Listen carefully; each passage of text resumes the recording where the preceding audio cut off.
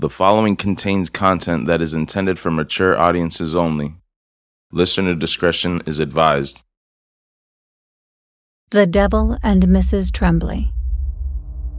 Written by Craig Moody. Narrated by Jessica Caruso.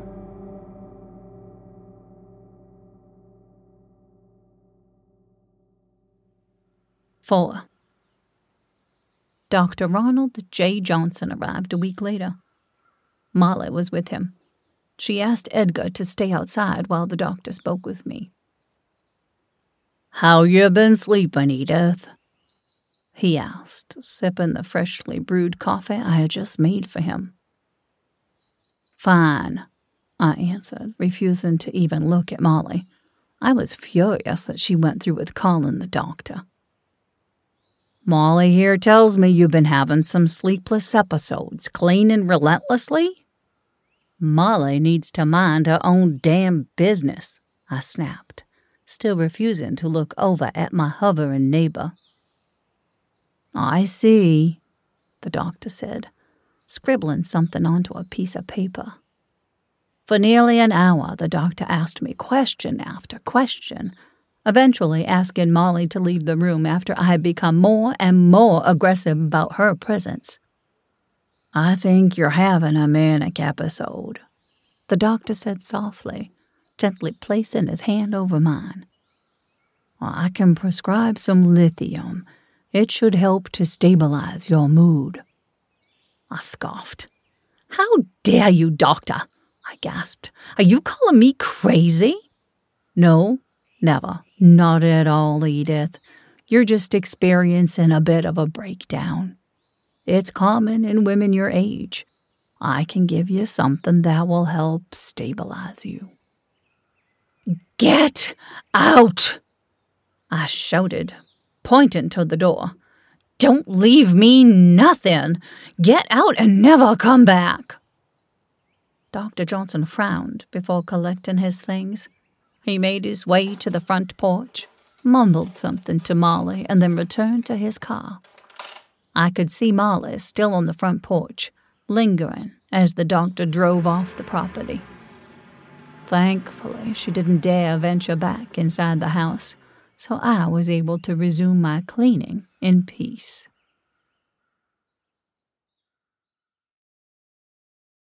I didn't get out of bed for 3 straight days. Edgar worried something terrible. He feared I was ill. I did feel sick, but I never ran a fever nor had any other signs of illness. I just felt miserable. Being awake and aware was overwhelming.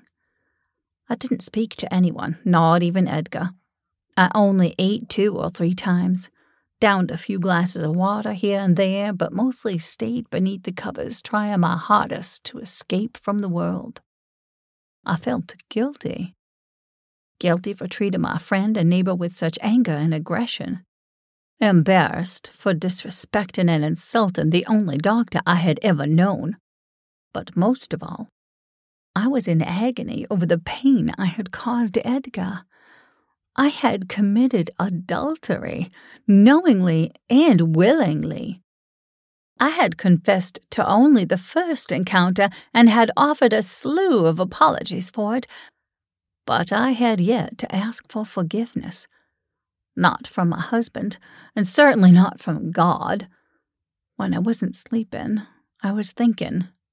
And when I wasn't thinking, I was weeping. On the evening of the 3rd day, I finally spoke to Edgar. "Can you ever forgive me?" I sobbed, hunched and pathetic in the bed we shared. At first, Edgar only glared at me, but eventually he warmed to my vulnerability and wrapped his arms around me. He sat on the edge of the bed while I whipped into his chest, just as the first time I had apologized to him. I cried along to the rhythm of his heartbeat. I needed his forgiveness now. I needed him to respond. "Do you forgive me, Edgar?" I asked, allowing my lips to graze the exposed skin of his upper chest. Edgar didn't say a word. "Edgar," I whispered. Say something. I don't know, he murmured, his voice low and cracked. What do you mean you don't know? I pulled myself from his arms so I could see his face. My eyes were met with a blank stare and an uncertain expression. I want to, Edith, he continued, his eyes darting around the corners of my face. I'm trying to. I could only stare at my husband, heartbroken and defeated by my own sins. Here I had assumed Edgar had forgiven me after my first apology, and especially after we had visited Brother Tom. But it was clear he was still struggling. Truth be told, I couldn't blame him. In the time since that first and only apology and the meeting with the preacher, I had sinned against my marriage once again. I continued to betray my husband. Perhaps I wasn't sorry at all. Perhaps I didn't deserve forgiveness, neither from Edgar nor God himself. I dropped back onto my pillow and cried myself to sleep. Edgar was still beside me when I drifted off. When I awoke, the sun had risen and Edgar was nowhere in sight. I walked downstairs to brew some coffee. To my complete shock, Joe was seated at the kitchen table. I didn't see Edgar anywhere. Where's Edgar?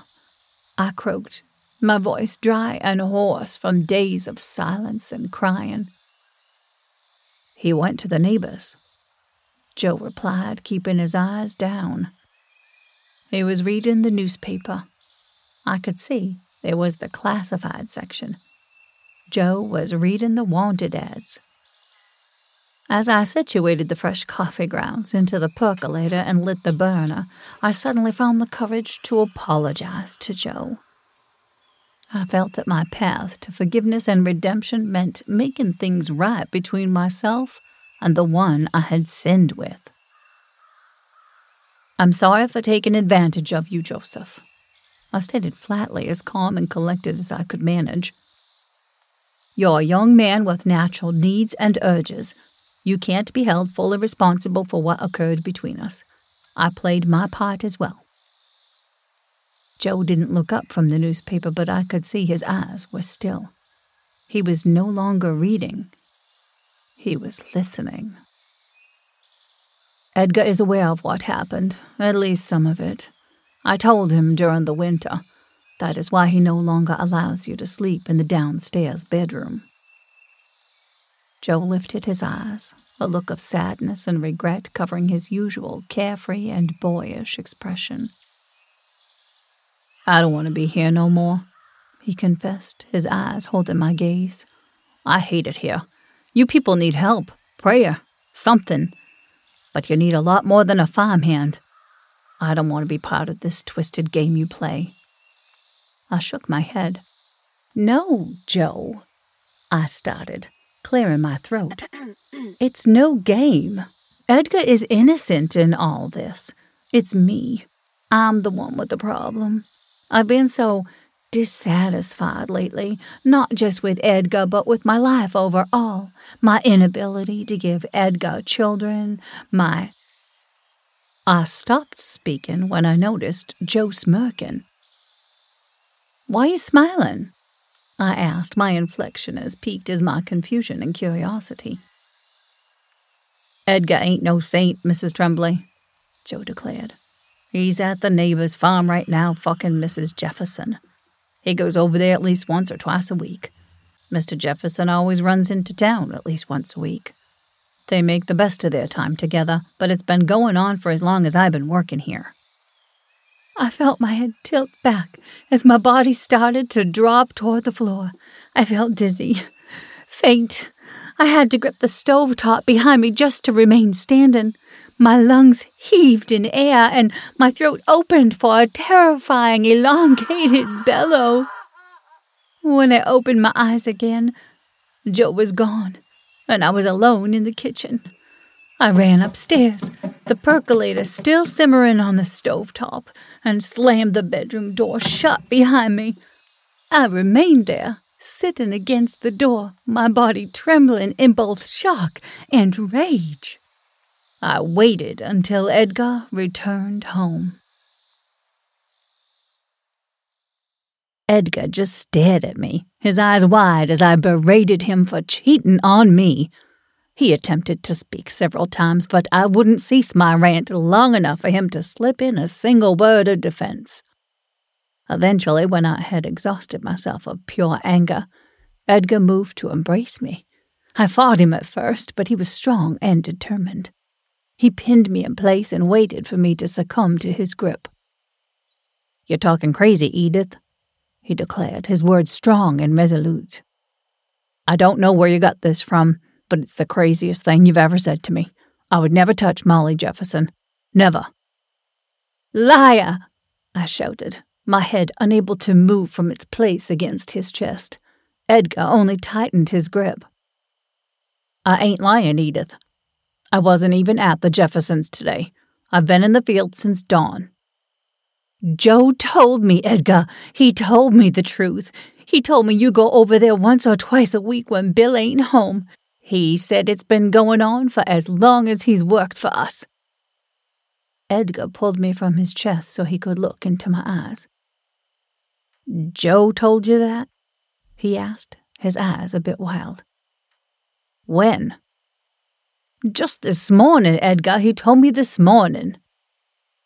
"That's impossible, Edith. The boy was with me the entire day. He was never out of my sight from sun up till sundown.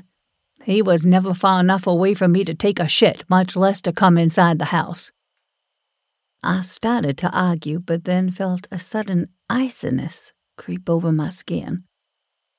I did find it odd that Joe had been able to slip out of the kitchen so quickly and silently. I didn't hear his chair move, nor the screen door open and close, both constant and common sounds within the old wooden farmhouse. It was as if he hadn't been there at all, vanished into thin air. "You must have dreamed this, Edith," Edgar continued, loosening his firm grip on my upper arms. "You've been sick lately. Perhaps you just had a fever dream is all. Maybe I should call Dr. Johnson to—" "No!" I interrupted. "No Dr. Johnson." I looked around the room, suddenly paranoid about my own sanity. Had I dreamt the whole conversation with Joe? Could Edgar be lying to me now? I just knew I had been down in the kitchen. Everything felt so real and— "The percolator!" I shouted, causing Edgar to peer at me curiously. "What about it?" he asked. "I put it on earlier, while in the kitchen, but I left it there. It was still on the stove when I came upstairs. It must have burned up by now. It must—" "Shh," Edgar cooed, pulling me against his chest. "Just calm down now, Edith." "But the percolator!" I screamed, jumping from the bed, causing Edgar to stumble. "I know I left it on."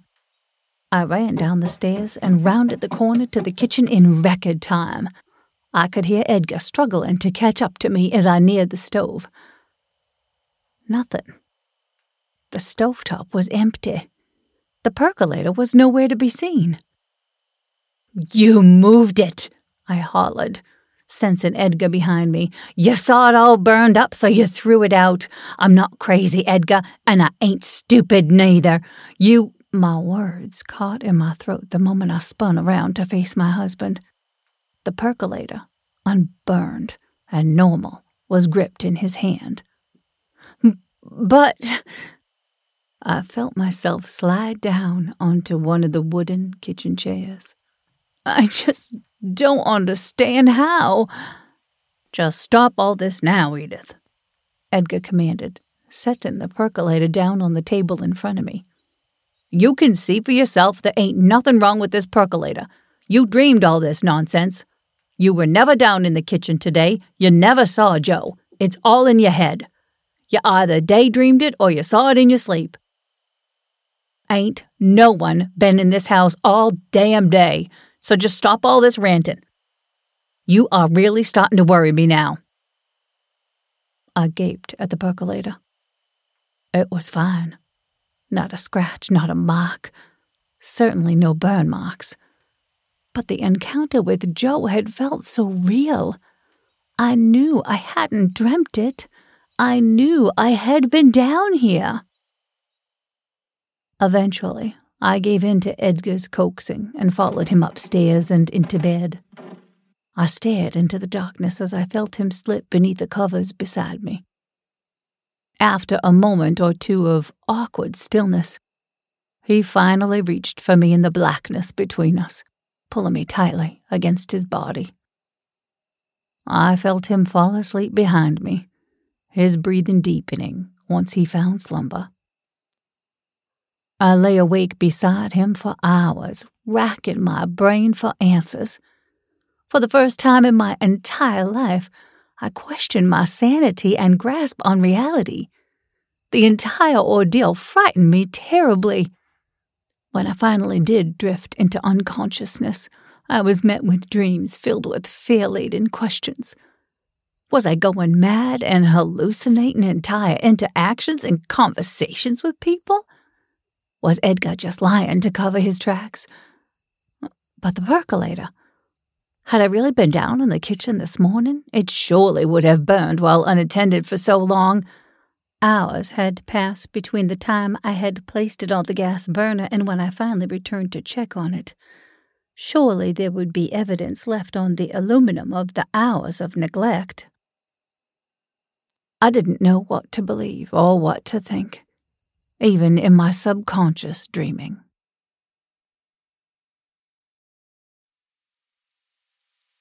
I resumed my usual household chores the following day. The entire encounter with Joe, followed by the uncertainty provided by Edgar, continued to haunt me. I had never experienced something so vivid and realistic that it turned out to be nothing more than a figment of my imagination or some lucid dream. I tried to distract myself, but I kept coming back to it. The precise and certain way Joe spoke, his sly, coarse smile as he revealed Edgar's supposed affair. Perhaps out of a need for stability and temporary mental peace, I chose to believe Edgar. I never knew him to lie to me, and deep within, I just didn't feel he was actually carrying out some ongoing affair with Molly Jefferson. It just didn't feel right. It didn't make sense. I decided it was best just to accept the reality my husband presented and put the entire ordeal out of my mind. I rarely interacted with Joe. In fact, I hardly ever saw him. Once or twice a day, I would catch glimpses of him out in the fields, but as Edgar had mentioned, Joe was always near wherever Edgar was. Edgar hardly allowed the boy to stray more than a few feet from him. Side by side, they planted and fertilized, tilled and tended. They worked hard to cultivate as many crops as the ground would allow, but per usual, the soil remained solid and parched. Edgar's elusive rain continued to evade him. That night, as Edgar smoked his tobacco and I knitted in silence, I allowed myself to journey out beyond the muffled sounds of the radio, over the fields and crops and to a world far beyond. I imagined the coastline of California and the pristine beaches of Hawaii. I even saw the icy mountain peaks of Alaska.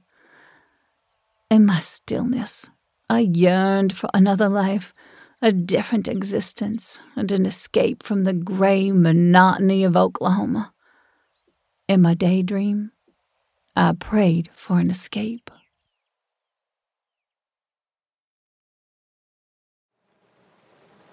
A brief thunderstorm rolled over the farm the following month. The radio had warned of tornadoes, but our focus was on the rain. I hadn't seen Edgar so pleased and excited in years. I couldn't even remember the last time he was this alive and boisterous. He even allowed Joe to remain inside the house while the storm thundered overhead. I was uneasy having Joe in the house. His very presence only reminded me of the phantom encounter in the kitchen. Weeks had transpired, and I had long accepted that I had imagined or daydreamed the entire conversation.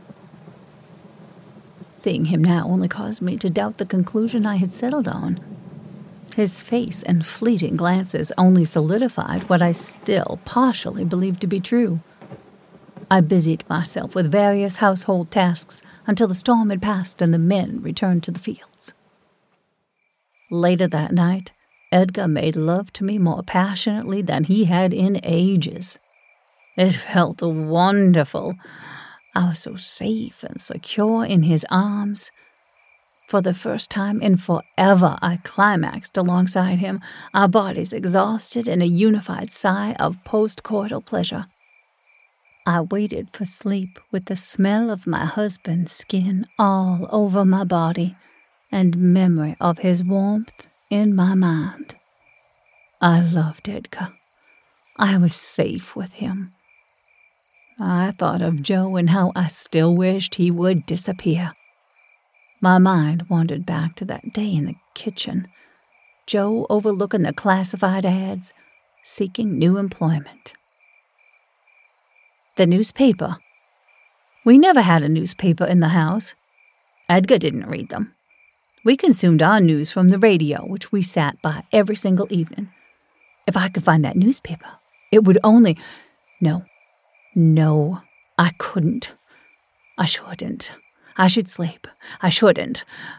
It took me a few seconds to realize I had already slid out from under the covers, placed my feet onto the bare wooden floor of the bedroom, and begun tiptoeing toward the stairs.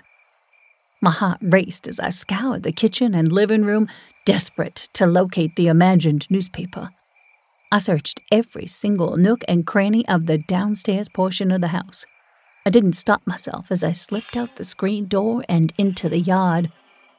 I bolted for the silo, my naked feet cold and damp against the wet midnight grass. I popped open the silo door and stepped inside. In the faint light of a dimly lit lantern, I could see Joe asleep on a makeshift bed. My eyes darted around the room, searching frantically for what I had... There, just out of the illumination of the weak glow of the lantern.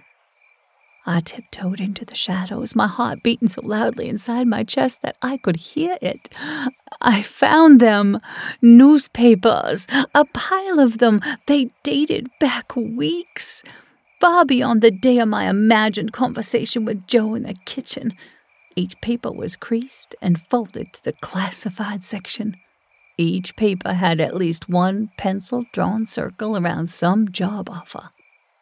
It was clear Joe had been searching for something new for weeks, months even. I struggled to contain my rambling mind. After several seconds of confirming and reconfirming what I had just found, I lifted my body from its squatted position and started to tiptoe back toward the door. Joe's voice stopped me in my tracks. "Confirming your suspicions?" Joe asked, his half-naked body now erect on the bed, his lower extremities covered loosely by the stained, thin white sheet he slept beneath.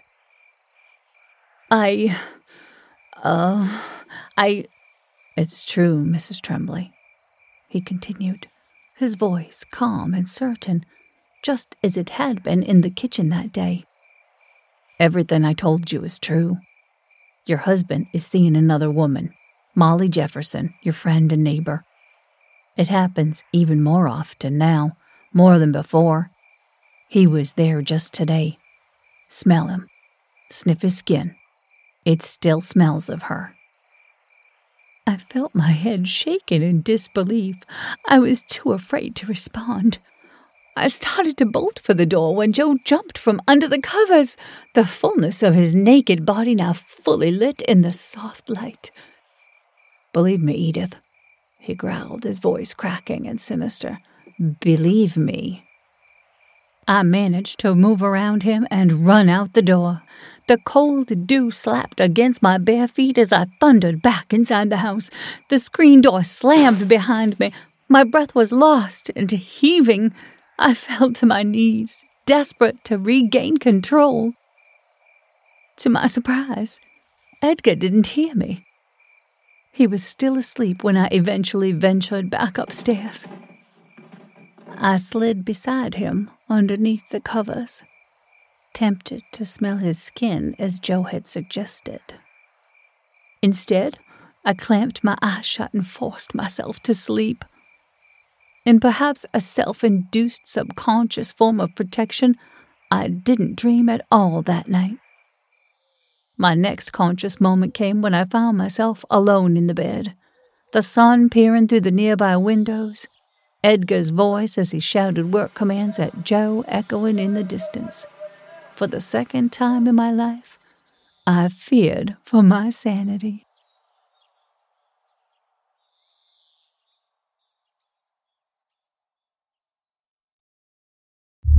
Hi, I'm Craig Moody, and I want to thank you for listening to Craig Moody's Novel Bites. I hope you enjoyed today's episode. Please like, follow, and subscribe to this podcast to be notified when the latest episodes are released. Print and digital editions of my previous titles are available through all major retailers. For more information or for links to my social media, please visit craig-moody.com. Until next time.